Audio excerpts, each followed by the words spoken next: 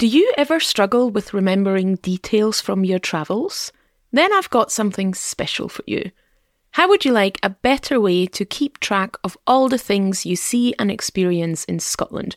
A way to keep those special memories and all the details fresh for years to come. My new Scotland travel journal might just be what you need. It includes daily journaling prompts to help you start writing about your day, lots of space for doodling and notes, prompts to reflect on your trip overall, and suggestions for things to do that help you make more meaningful connections with Scotland. There's also inspiration for your travel bucket list, a map to draw your route, space to keep track of your travel details, and some Gaelic and Scottish phrases to try while you're here. All you have to do is print out the journal, fold the pages in half, and start writing. The Scotland Travel Journal is the perfect companion for your upcoming trip to Scotland. Find it in the Watch Me See online shop or visit the link in the show notes. And now, let's get on with the show.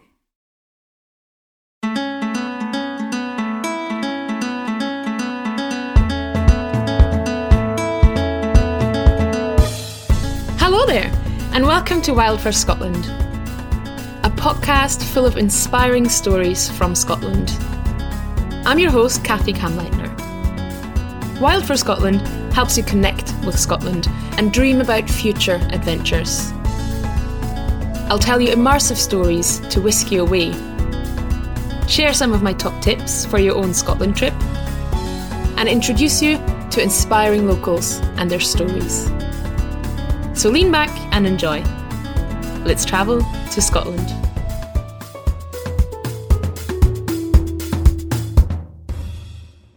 Today I'm taking you back to Kilmartin Glen, that historic gem in the heart of Argyll. In the middle of our tour, I sat down with our guide Heather Thomas-Smith to ask her all about her story. We talk about what brought her to Argyll and her journey as a mountain leader, what fascinates her the most about the historic sites in Kilmartin, and how she approaches the mysteries of the past. But I also wanted to ask her what she would want people to know about these places. Historic sites, especially these ancient ones with very few visible remains, can often blend into the scenery. When there's not much to see, people tend not to be all that interested. I'll include myself in that. At least until fairly recently, when tours like our walks with Kirsty and Heather started opening my eyes to the stories behind the rubble. So let's hear it from Heather Thomas-Smith and our chat about Scottish history in Argyll.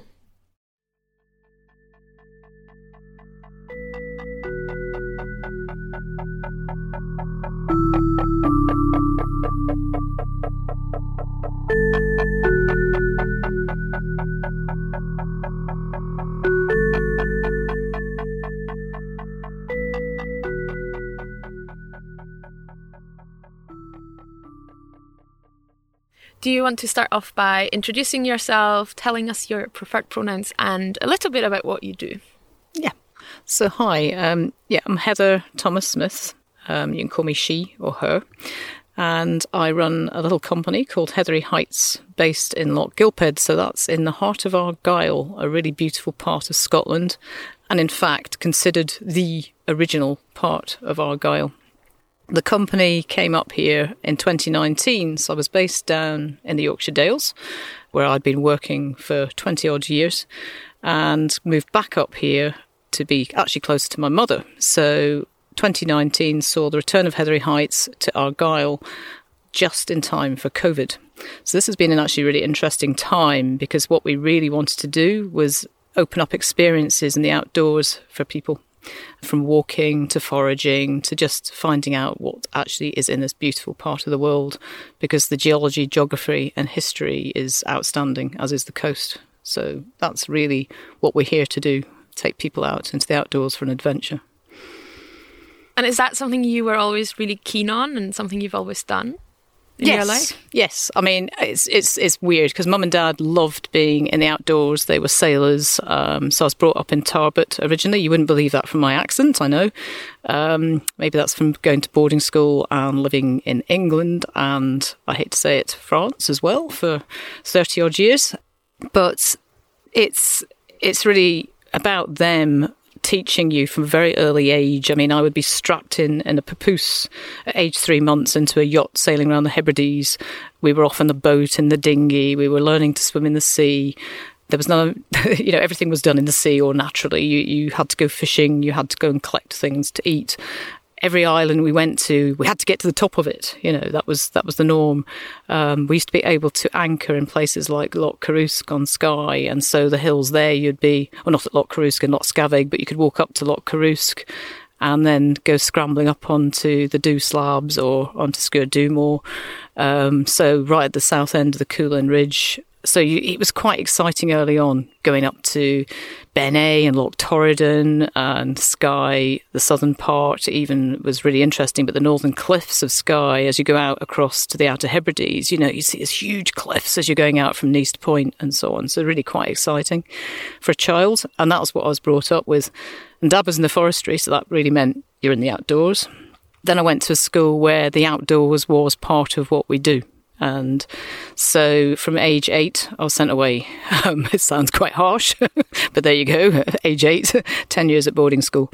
And that meant we were very much in an outdoor environment, learning expeditions, training and self-survival. I think the first self-survival expedition I went on, I was age 12, when we went around Cape Wrath and were given some bread, sandwich bread and a few baked beans and told to go and hunt, basically. And we were eating, you wouldn't do this now, this is 1979-ish, just before the Wildlife and Countryside Act came in 81, eating guillemot, seagull, rabbit, cockles, winkles, wiggle ice, which were disgusting, and all sorts of weird and wonderful things. But we were being taught to actually survive ourselves. So, yeah, it was instilled in me. And then I ended up in the mountain rescue and the Cairngorms back in the mid-1980s. Ran the Fell Walking Club as a student. So I was down in Oxfordshire. So I used to take people to Wales, to the Lake District, and occasionally back up to Scotland. And then it sort of became... it was that hobby, if you like, throughout the rest of my life. I went into hospitality. I lectured in human resources. I've worked for a publisher. I've done quite a few things in my life, but the outdoors was always there. Which is why I sort of opened up Heathery Heights a few years ago, really when my daughter was old enough. So she would have been about 9 years old. So that's how it all started. That's absolutely fascinating. That doesn't sound like the kind of boarding school I think of when I hear boarding school. It feels like that should be more sheltered and more like, I don't know, strict and very academic. But that just sounds amazing. And also a bit ridiculous, like crazy, absolutely crazy to put kids out into the wild and say. So, yes, we actually ended up, it was very much an outdoor school. So it was opened up by a German Jew called Kurt Hahn, who escaped after the war, or during the war really, over to Britain. And he actually founded the school I went to, where there were outdoor activities, including having to be in a service, which is why I ended up doing mountain rescue then, and then actually mountain rescue again when I was in the Yorkshire Dales. But you had to do something, whether it was community service or joining the Air Training Corps or Surf Life Rescue, Coast Guards. So you were expected to give something back to the community and train. And you had to train for 2 years before you were actually allowed to become a full-time member. Sadly, the mountain rescue side, they actually stopped doing in later years. I suspect it was age. We were learning to do these things when we were quite young, and they may not be able to do that now, perhaps. But they still have a fire service and so on there. So I think the expeditions were a really good part as well, because you're out in the Cairngorms on a regular basis, and we were left to our own devices to find, we had to do our own navigation and so on across the hills, and sometimes it did go wrong and you'd be down the wrong glen and the teacher would be very, very cross that they'd have to drive 40 miles around to pick you up. Maybe more. That's the risk of it, isn't it? If you let kids wander off into the wilderness on their own. But, I think it was the consequences. Experiences then that, there still are the same kind of experiences, but that's how D&AV was formed. So Duke of Edinburgh expeditions came out of what we were doing at that school. And that's where Prince Philip went to school. So that's really cool. And so what was it like then to turn that hobby or that passion thing that you did in your spare time into a business and into something you did for your living, so to say? It really came from volunteering, and this was going back to when my daughter was growing up and initially joined Rainbows and then Brownies. And I thought, why don't you join Scouts? I shouldn't say that now because I do work with Girl Guiding, but at the time I was like, why don't you join Scouts? But anyway, she didn't. She joined Brownies, and I thought, well, they're not doing so much in the outdoors. Maybe I could help out. So I got sucked in by saying, I can help take the girls out and let's go and do some walks. Maybe we could do a bit of camping. Yes, great. But to do that, you have to be a Brownie leader. Right. So then you go through that side of it. So I became a Brownie leader, then, take them out on camp and do DV, become a DV supervisor, become DV assessor. And so the list goes on. So you find yourself being pulled in doing that. But to be fair, Girl Guiding actually paid for me to become a mountain leader so that I could actually help take the girls out. So I really went into it as a volunteer initially. And then it was other local businesses that started asking me, well, could you help lead a walk? And it could be for a group on holiday, or it might have been Yorkshire Three Peaks. I lived very near the Yorkshire Three Peaks at the time as I was near Settle. So I was drawn in, if you like, because it was my hobby and I had done a lot of Munros and I had walked across Scotland and travelled to the Himalayas and Andes and things in my lifetime. So it was down to knowing people who were interested in what I was up to as a volunteer, thinking, well, can you not come and do that for us and actually work? And then you're working for somebody else as a subcontractor, but you're thinking, well, maybe I could set this up as a business myself. And that's how it happened. So I was still working with the publishers, actually, in a little place called Long Preston. So it was a large print books company, Magna Print, who no longer exists, sadly, in that part of the world anyway. But it just gave me an opportunity to sort of bounce back at them and say, well, can I have some more hours to maybe do some work in the outdoors? And there was a sort of yes from the office in Long Preston, but the powers that be in Leicestershire were like, well, no, you're either in or out, if you like. So I thought, do I jump ship or not? And that's when I thought, actually, I'm going to set up Heathery Heights just to be my own company, and that's what I'm going to do. So yeah, that's how it started, really. That's so cool. And now you say you've travelled all over the world, you've been into all these really impressive mountain ranges, and yet you find yourself in Argyll, which is a beautiful part of Scotland, don't get me wrong, I do love it, but the mountains aren't quite on the same level even as the Northern Highlands, but then particularly compared to those mountain ranges. I know you said it was family reasons that pulled you back particularly, but also I'm sure the landscape had something to do with it. Kind of what pulled you back to this part of Scotland and made you wanting to do what you do here? Really, geologically and geographically, you have a very varied landscape. And I also studied geology. Ironically, if I go back a step, I was going to go to King's College in London to do a geology degree. Careers advice said that I'd probably be stuck in an office.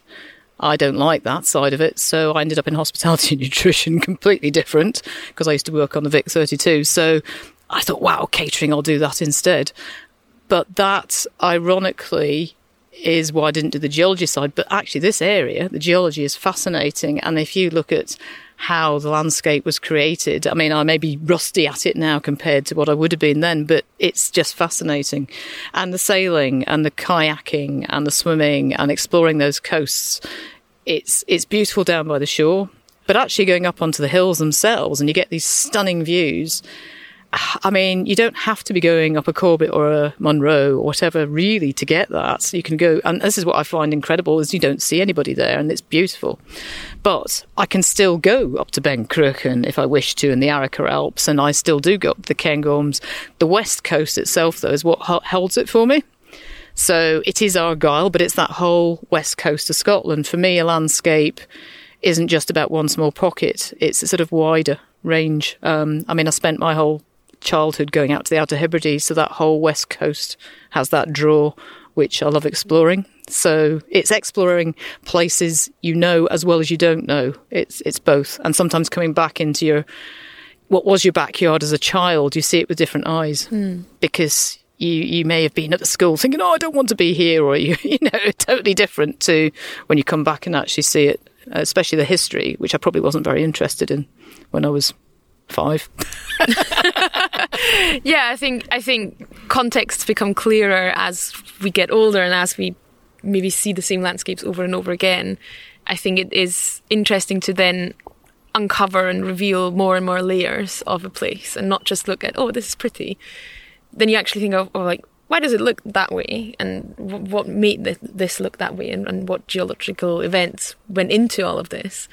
And then peeling back another layer, like you say, and thinking about the people like peeling who an onion, isn't it? You keep going deeper into each layer, and it could be about the peoples that lived here. It could be about anything from, it could be the mining, the fishing industry, the fact they used to keep horses down on Kintyre. You start looking back at what's happened in this area and the clearances, and it's really varied. But you also look at the geology and the geography of the area and why it was so popular with seagoing vessels. It is very much an area for boats to come up and, it's the easiest way to travel and was for many, many years. The main roads weren't really put into the 1940s. So it's like peeling back layers. And is that something, I imagine that's something that goes into your guided walks as well. And it's not just about the scenery, is it? No, you are obviously going out there usually with some form of goal. It could be history, could be geology, it could be foraging, it could be all of those things. It really depends on what the person wants to see that comes out. But often you are talking about what's there as you see it anyway. That is just how it comes to you naturally. And as much as you can, you will explain that environment. And it can be really exciting. You start getting into stuff. And especially if you find, it's like with plants, sometimes you'll know what it's like with foraging. You can get really into something and you taste it and you think, oh, yeah, now what else can we find? And you get sucked in. But it's the same with the history. You could be going down into the woods to try and find an old village that hasn't been looked at for years. There may be trees growing out of it, and actually trying to find that on a map and get to it's fantastic. But then you can show it to somebody, and that's quite exciting because hardly anyone ever goes there. In fact, the chances of seeing somebody are zero in many cases, and that's exciting for them too because they're like, oh, nobody else comes here, So it's finding those little special places, but trying to find out the history of some of these places is also really difficult because the records aren't always there or they're not easy to find. So I've gone into a couple of old settlements recently where it's like there's one near Loch Gilphead, Upper Achnabar, and there was a community that lived there. There's a lovely old Drovers Bridge. There's some quarry below, but I can't find out much about it really. It's like probably have to go back into the records, somewhere and get into the archives to find the right information. There will be information, but it's not easily found. Yeah. You could Google it, you won't find anything. Yeah. Really. So how do you go about kind of preparing the information that you then pass on to clients and to visitors, to other people? Sometimes it's just through books. It could be, there's some very good historians out there and there are really good books. So Ian Bradley's written about Argyll and the spiritual landscape. Then you'll have Sharon Webb's book, In the Footsteps of Kings. Those kind of books are really useful. They have good information. The museum, of course, when it's open again, and it has been obviously in the past, is a really good resource. And they have good resources as well. So when you're trying to find information, especially about these sites, it's worth looking on those. Speaking to local peoples, there's an archaeological group in the area. Sadly, because of COVID, I've only been to one of their talks since I moved up here, but that's the sort of thing you can do. You can get along to a talk or go on one of their walks. Then you have people that are historians and archaeologists who know, that's what they specialise in. So that's another way of learning. And every time you do that, you're picking up a little bit more. And sometimes you forget it because, it's very broad when you look at everything, from the geography to the geology to the flora, the fauna, the history. There's a lot there. But you are trying to pick out the best so that your clients get that chance to see what's here and learn a bit about this landscape. Well, and all these things are connected as well. So on our walk through Kilmartin Glen today, we eventually talked about foraging as well because that is part of the story of the people who lived here and the monuments that they left behind and that were discovered by, many, many, many generations later. So all these things are connected. You cannot just look at a historic monument without thinking about what did it look like back then, what did they eat, what kept them in this area, what might exchange with other communities or other cultures might have looked like and things like that. That's what I found so fascinating about our walk today. Yes, I mean, it's certainly very much that line of thought with the history of that person and, as you say, why did they settle there? What made them stay? So it is also that narrative, isn't it, where how does that family survive? What is their right? We still don't understand their rituals and why they have them, but they stayed in this landscape presumably because it was rich. It must have been rich, and the food sources must have been good, because otherwise they would have moved on in that nomadic lifestyle. They wouldn't have stayed here. But then that sort of gap where there does seem to be less known about the area, maybe people were moving on and fighting because there was a lack of, or less food anyway, because the climate changed.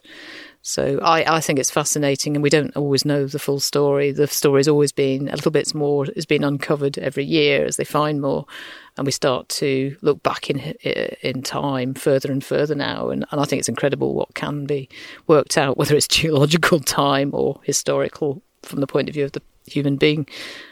But yeah, it's fascinating trying to work out the whole picture as how that person or peoples would have lived, and the animals that lived here and other species. It's not just about people. The fact that there were lynx and the fact there were bear and wolves, we forget sometimes that these other creatures shared these woods, and we'd be walking with those animals. Yeah, and so for listeners who haven't listened to last week's episode, obviously if you have, you already know a little bit more about Kilmartin Glen and our walk with Heather. But we are now actually going to listen to a short clip from our walk in Kilmartin Glen and give you a taste of what that's like. Are really important old Celtic crosses. And here comes the rain, just in time. Well, it looks like it won't stay though.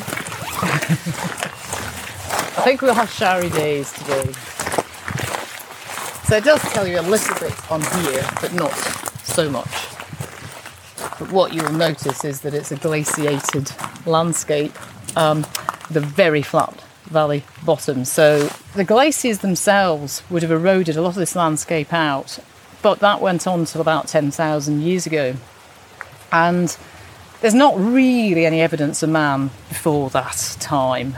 And the end of the last ice age would have been 8,000 years ago. And you do see some sites up round Oban that they have excavated and so on. They have found remains going back as early as that, I should say. But then you find here that the first real signs of man are probably around the 5,500 years. That mark 6,000 years ago. So that is where you get the 6,000 years, a changeover where we're now actually finding man. But they could well have been here before that, because you have to remember the oceans have changed dramatically in depth, and there are times when we almost had a bit of a land bridge going over to Europe, so people would have been able to come through. And also even during the late or the dying stages of the ice age, I suppose, there would have been the hunters coming up into areas and perhaps retreating again, so following bison or mammoths or whatever, but they would have been following animals back and forth, and they may not have actually stayed in the area until that milder climate started. And there's been sort of mini cold periods, since. But what's effectively happened is 6,000 years ago, people came here and would have found enough food to live on. And by then, of course, people were already starting to have flocks of sheep and, they were managing animals. But they weren't really settling down till that period with arable farming. It was quite nomadic still in many cases, or they may have had a settlement inland or a settlement at the coast that they'd go between fishing. You know from yourself, from having done a foraging course, that it's often about what plants are available throughout the time of year, but also what animals. And the landscape would have been wooded. In many cases for man then, it would have been your hawthorn and your oak, your alder and your rowan trees and so on. And that also meant within that there's animals living here that don't live here anymore, whether it be lynx or wolf or bear. So there was animals to hunt. And you had a rich fish stock, far richer than we have now. But the berries, the nuts, they were all there. So this would have been a good place to come to, and the climate was good. But about 3,000 years ago, it started to get a lot wetter.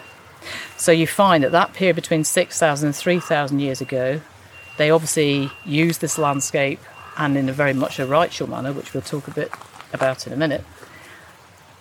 But after that period, it seems to become less used, and certainly not used in the sense of ritual landscape. It became more warlords and people perhaps scrabbling for their patch of land. But of course you were going into the Iron Age, so weaponry. So it changed how man saw the landscape and used the landscape. And I think that's important because it seems to have been very much a religious area prior to that in their own beliefs, and looking at celestial heavens and trying to understand, the world and the stars around them. But also where they had important burials of their chiefs and so on. And they obviously had they held them in great importance, the fact they were then building what we now see in this valley as a linear cemetery. So yes, it's very interesting to see it from a perspective of what did they find here, why did they find it good. The climate was good, so therefore it was rich in many species. And if you look at pollen, they have areas where they've taken obviously pollen and charcoal and data and been able to date it back to 4,000 or 5,000 years ago in some cases. And some of the pollens they found going down the west coast, they've been quite similar to what we see today with the ancient woodlands and the heath. So they have had the pollens of the heathland that date 4,500 years. Wow. And they have had the pollen of hawthorn and ash and oak. So we know that some of those species are ancient species and they haven't really changed. So we'll leave it at that point here and make our way to the church, just to go jump forward in history for a few minutes. Amazing. What a beautiful view as well. Now, let's take a quick detour and hear a story about our sponsors. Hello, Wild for Scotland listeners. I am Fran Tarauskis, and if you enjoy the storytelling episodes of Wild for Scotland, I want to tell you about another podcast in the Trembula Network. Seize Your Adventure is for people who want to explore the whole spectrum of adventure, from life-changing journeys and extreme challenges to the smaller moments spent outside. But Seize Your Adventure is more than an adventure sports podcast, because all of the guests and storytellers throughout the series live the adventure lifestyle whilst also living with epilepsy. You'll get to hear stories about long-distance hiking, skiing in snowstorms, and camping under the stars. But there are interviews that dive into the deeper stuff too, the hidden aspects of taking on adventures with epilepsy. So if you're after a podcast that inspires, entertains, and encourages you to take part in the adventure lifestyle, then search for Seize Your Adventure in your podcast app, or head to seizeyouradventure.com to find out more.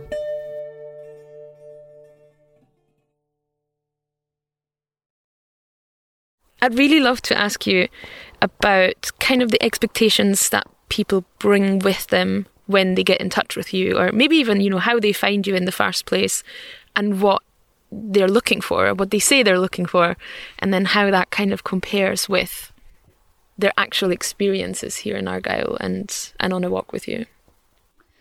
Sometimes they will find me, obviously, through my website, but it's also through word of mouth, or perhaps they've heard of me through Travel Trade, or previous people that have come on holidays where I guided elsewhere in the UK may have just come across my name again, because I do walks throughout the UK as well as in Scotland. So that helps, those connections come. I found quite interestingly that I've had several American groups contacting me now, and they presumably found me through my website, but it's quite strange because you're thinking, well, how did they find out about me anyway? So that's often either word of mouth or through the Travel Trade, or it could be someone like Wild About Argyll. So those, sources. The expectations are very varied, because I suppose you could say I offer quite a wide range of activities. So I've had clients in the past who've wanted challenge walks. So that's very different to the history. So they'll be looking at X many summits perhaps in so many hours. It's very different. But then I'll have had people who are thinking, okay, she's obviously based in Kilmartin area. She obviously is interested in the history there and has written a little bit about it. So we'll see what she could compile for us as a bespoke experience. So it's often a bespoke experience in that case. And it may not be structured specifically because they may leave it very open book to me and time, or they may say, actually, this is the site I want to see, and it is very structured. That's then... Basically, I'll then put an itinerary together as much as I can that fits that time scale, if you like, and how much they want to go into the depth of the history maybe depends on what they know or what they don't know. Sometimes you may find you have a specialist who has probably learnt more than you through reading lots and lots of books, but they haven't seen the sites in person and just want you to take them to the stones and see it for themselves. And in fact, I've had an American couple, who are obviously very, very knowledgeable, and she had done a lot of research, and for many years as well, but she had never been, and that was really important. So that's how it can tail out. When it becomes some of the other experiences like foraging and so on, it could be locals, it could be visitors, it could be both. And I think that's more about people learning something in the backyards too, where they're thinking, oh, we didn't know we could do this here, or that it existed. So, yeah, different people with different expectations. I haven't luckily had too many expecting grandeur and so on, in a sense that it's... what you might think of as Disney castles, but, where it can be built up and their expectations are then shattered when they just see one small rock. Because you people that come to Argyll tend to already have an understanding that you are looking at the old and the ancient in many cases, and that the remains won't be of that state. They're not huge, but they are very interesting. And many people that come to Argyll know Scotland quite well too. You find that as well. So they're almost coming to an area they haven't had a chance to explore. And we're not a tick list, but it's somewhere else they haven't yet been to. So it may not have been their first choice. They may have been to Edinburgh. They may have been to the Cairngorms. They may have been to Skye. They may have even been on the North 500. But Argyll's like somewhere undiscovered for many, which is interesting as it's such a big county. And also it's so close.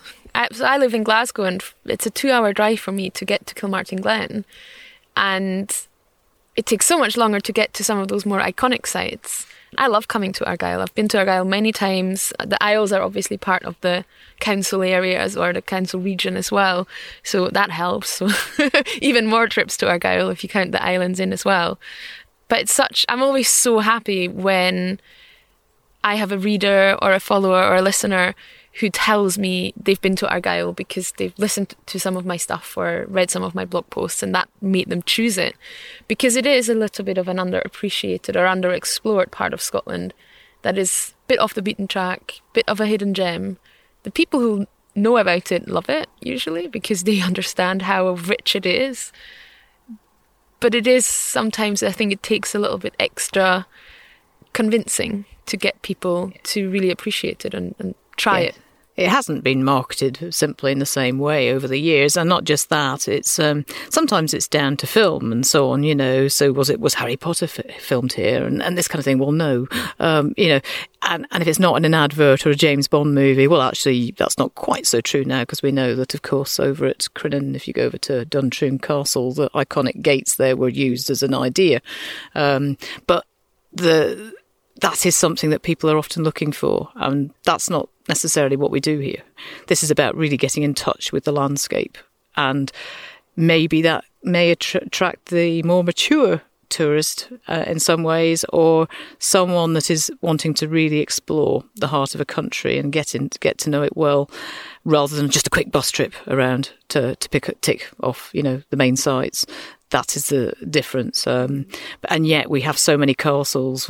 Castle Sween's one of the oldest castles in Scotland, in fact, in Britain. But, that's what I find quite odd, is that we have a lot of firsts and a lot of things here that there isn't anything else like it in the country. But people whiz up to Skye and so on. And they forget that we have this amazing county here. But maybe public transport and infrastructure can actually slow things down, because we don't necessarily have the big hotels. And actually, importantly, we don't have a train journey through this part of Argyll. There's no train station here. You have to go to Oban. Yeah. But that actually will hold people back sometimes too. So I think infrastructure, people will have to drive here or use a bus or cycle, which is even better. Yeah. I cycled part of the Caledonia Way earlier this year.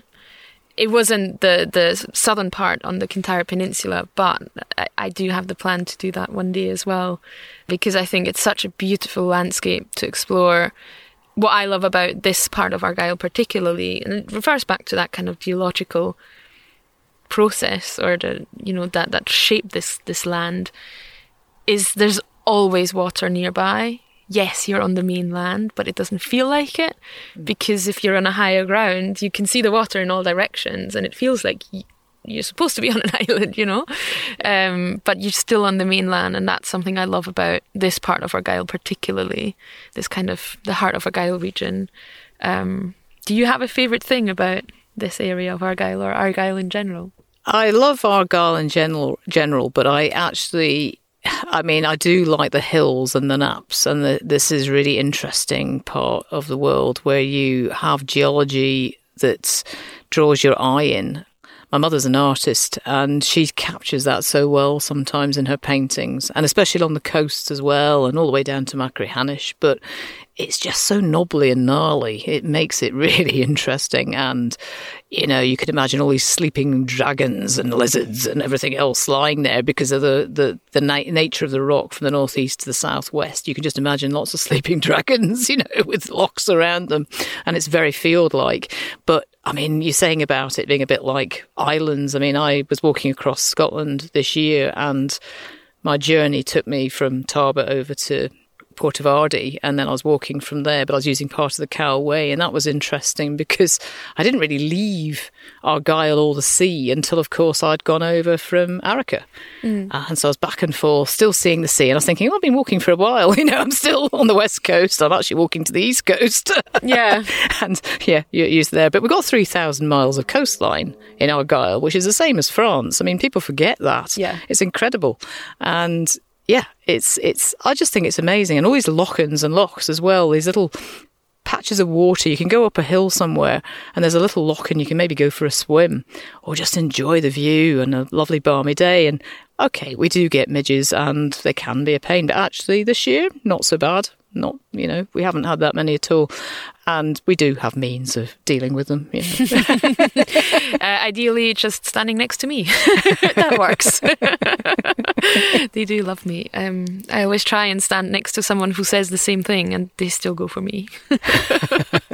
So yeah, I'm a good magnet. So get lots of bog myrtle and rub it into your skin. Actually, bog myrtle's supposed to repel them really well, but I've not yet had that much success. Yeah, that's what I heard as well. Tony, who is our guide in the episode Wild Isle about the Isle of Mull, was also talking about bog myrtle as a natural midge defensive.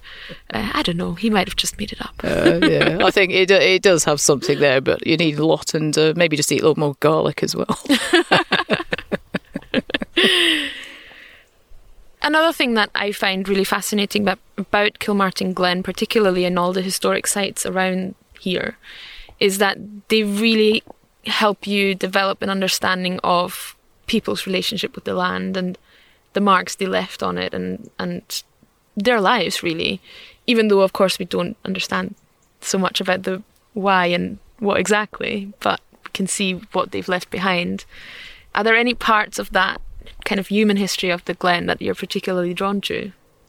The actual cup and ring marks in themselves are fascinating. We don't really know what they mean, and that's actually what's so amazing about them. These go back 5,000 years, and you think, how did those people sort of come up to these areas and to this often volcanic little intrusions of rock and decide that I'm going to start carving out these stones? They must have been living fairly close by to do that.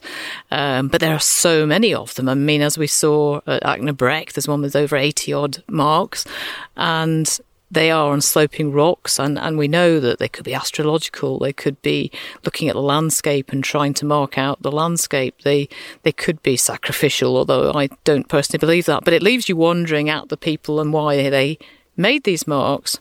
But it also takes me back to thinking about the climate at the time, and the wealth that must have been here with food sources must have been quite rich in that they had the time to make those marks rather than worrying about fighting with each other. So, yeah, I'm trying to imagine a man sitting there with his quartz hammer, making these cup and ring marks or these rings, and they're very exact rings. You know, they were very careful to keep them in good proportion. What were they thinking? What were they doing? Or was it a ritual in itself, actually, the carving process? Almost like a sort of form of meditation. That's something else you sometimes wonder. But when you look at the standing stones, which are more recent, so 3,500 years ago or so, and sometimes the rocks themselves have then got cup marks or ring marks in them, so they've probably been moved, you then think, well, that has to be surely more to do with our astrological cycles, our solstices, because of the alignment, very much in line with the midwinter sunrise and sunset and moonrise and so on. And yeah, I don't see what other reason there'd be there for. So more of a ritualistic meaning for those in a different sense, maybe to do with burials or maybe just to do with the changes of season, but very important to the people that lived here. And we see this right through from Orkney all the way down to Stonehenge and wonder at them, but we don't know enough. And we could say that for all these ancient sites. We just wonder what those rituals meant to people, but we do know that the sun and the moon were very important. Yeah. And what is so fascinating about that is that then you've got those sites where, you know, parts of it are 5,500 years old, but then other parts of it have been added 2,000 years later. So people must have had some idea of what it might have meant, or at least had the confidence to add something to it. And now we are asking those same questions almost, potentially.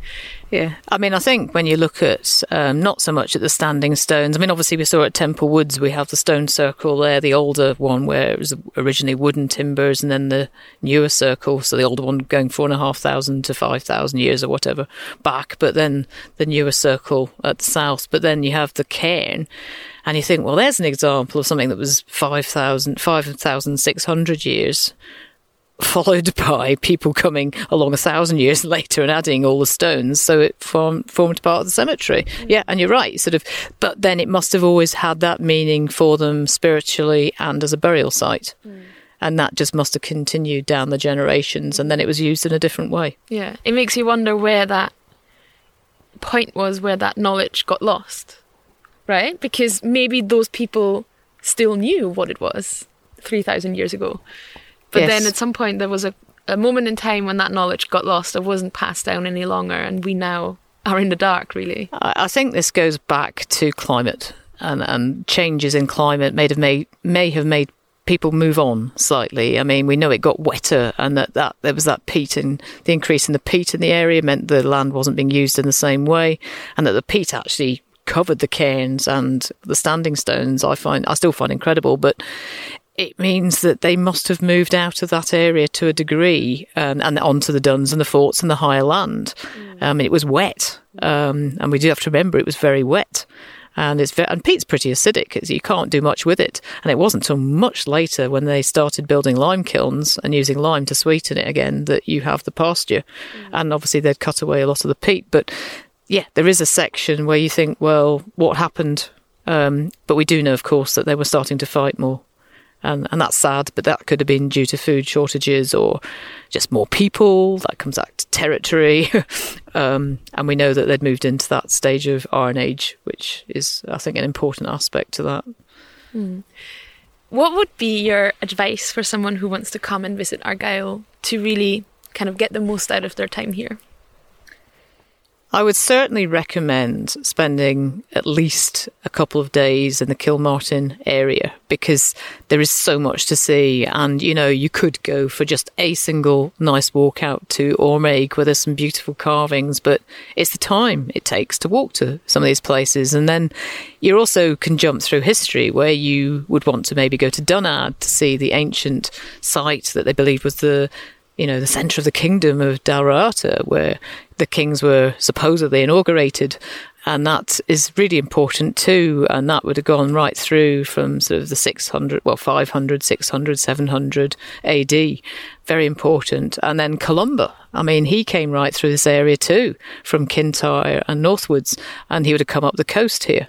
So you have this sort of history going right through time, from 5,000-6,000 years ago to, Columba's time, the Kingdom of Dalriata, and then the clans, and the Picts, and then actually leading into the Earl of Argyll and the Porttalloch estate and Canassary Castle, which was built for the Earl of Argyll, and the first translation of the Book of Common Prayer by John Carswell. So that, I think, is really important, because there's so much history in such a small space that you couldn't do it in a day. You'd need at least a couple of days, if not 3 or 4 days, to get into that history. And then, of course, Kilmartin Museum is well worth a visit. That could easily take up half a day. And I know it's not open till 2023, but the point is it has so much information. But very useful place to go as a starting point when it's open, because then you get an idea of where to go and when is the best time to see it. Yeah. Any other tips? Do you want to add anything else?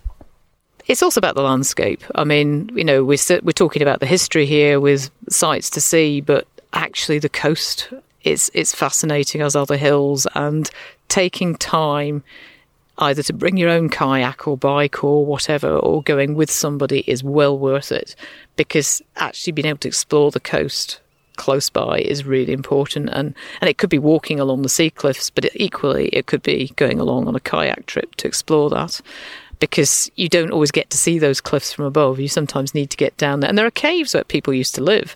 It's something else we forget, that there's some of these places were lived in, and then you have St Columba's Cave and so on, or you could go right down to Dunavarty and explore that area. And then you've got Mull of Kintyre much further south. So there is an awful lot to explore on foot, which doesn't necessarily mean history, and we can hear buzzards actually where we are now.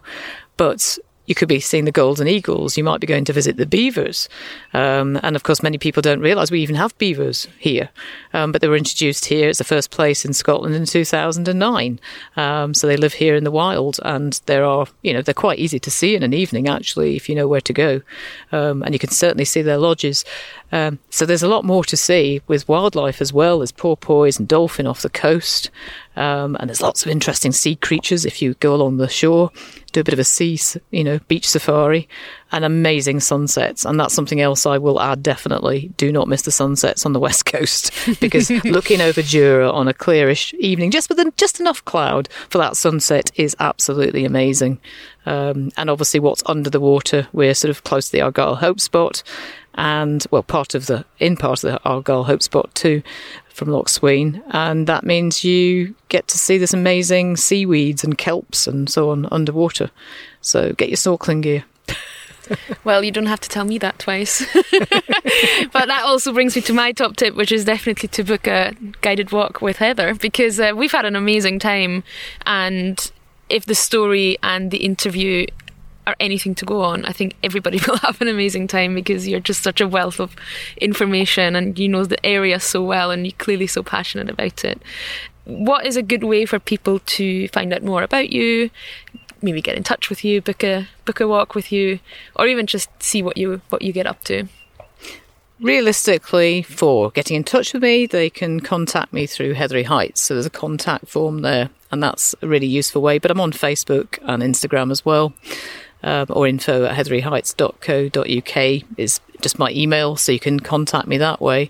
But I'm there on Wild About Argyll and Heart of Argyll and Kintyre 66. You'll find me in there on Wild Scotland as well. So yeah, I can be contacted through those sources.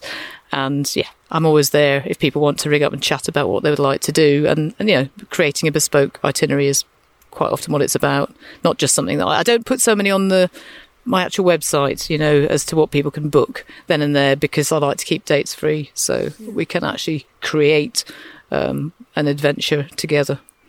Amazing. We'll put all those links in the show notes, so it will be very easy for people to get in touch with you and have a similar experience as we did here in Kilmartin Glen. Thank you so much for taking the time to show us around and to talking to us and sharing your love for Argyll with me. Yeah, well, thank you very much. It's been a pleasure.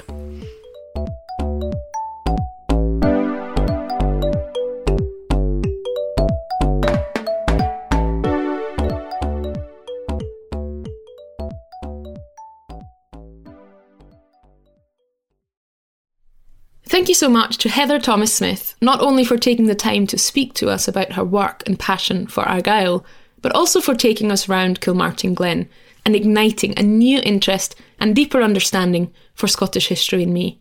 I learnt so much on our walk, and I can't recommend her guiding services enough.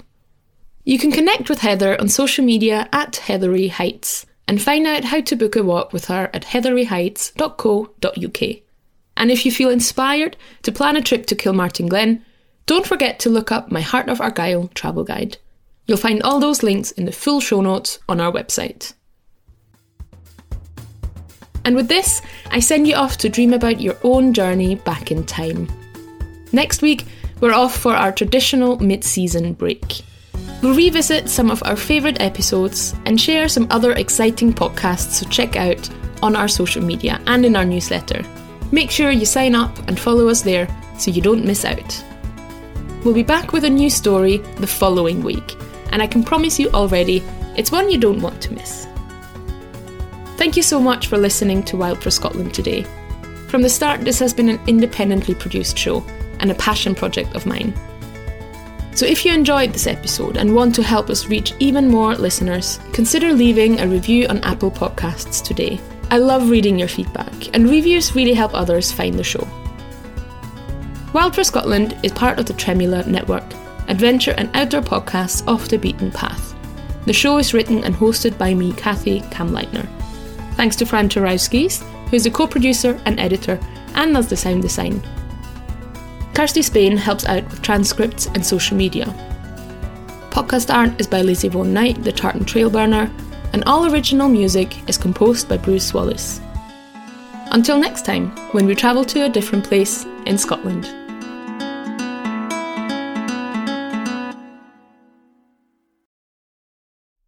If you're still here, listening all the way to the very end, it means you've probably got your hands full. So let me take this opportunity to remind you that I don't just write immersive travel stories. I also plan unforgettable itineraries for Scotland. And it's never been easier to follow one of my routes. Head to watchmesee.com/shop to browse my ready-made Scotland itineraries and turn your travel dreams into reality.